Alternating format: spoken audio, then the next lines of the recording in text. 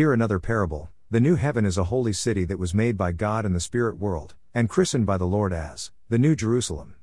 This city shall anchor on earth after the great reformation/restoration of Titus.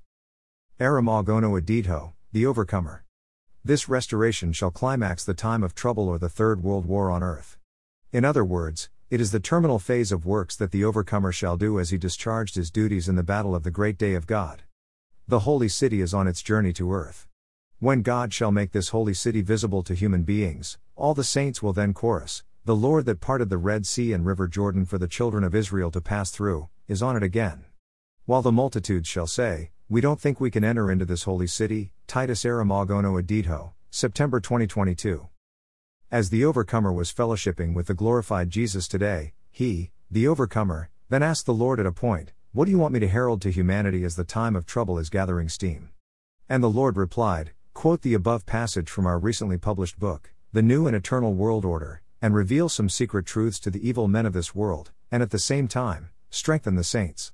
Now hear the inspired words of the glorified Jesus in this message, as he coexists with the overcomer as God cum Son. When heaven and earth equate, and had already equated spiritually, the human world will then be ready to accept heaven. How can I describe heaven on earth? It can be described as the city of God, the holy Jerusalem, resident in the restored/reformed earth. Will this end-time prophecy of God, Revelation 21 1-6, materialize without a cost? No. Lots of apocalyptic prices are lined up for the fulfillment of this prophecy. In other words, the earth must pass through a time of trouble, or if you like, a third world war, before the holy Jerusalem can anchor on earth. This is why the evil world leaders of this generation are taking stock of their nuclear weapons, and testing their efficacy and potency. Leave them alone and let them prepare for nuclear Armageddon, but do you know what? The Word of God or the Word of God cum Son must restore the earth to a perfect and holy human habitation. Would humanity face existential threat because of this? Yes, of course. Would the prophecies of the glorified Jesus be unfulfilled? Certainly not. When he, the glorified Jesus, opened the fourth seal, I heard the voice of the fourth living creature saying, "Come and see." So I looked, and behold, a pale horse. And the name of him who sat on it was Death, and Hades followed with him. And power was given to them over a fourth of the earth, to kill with sword, with hunger, with death, and by the beasts of the earth. Revelation 6 7-8.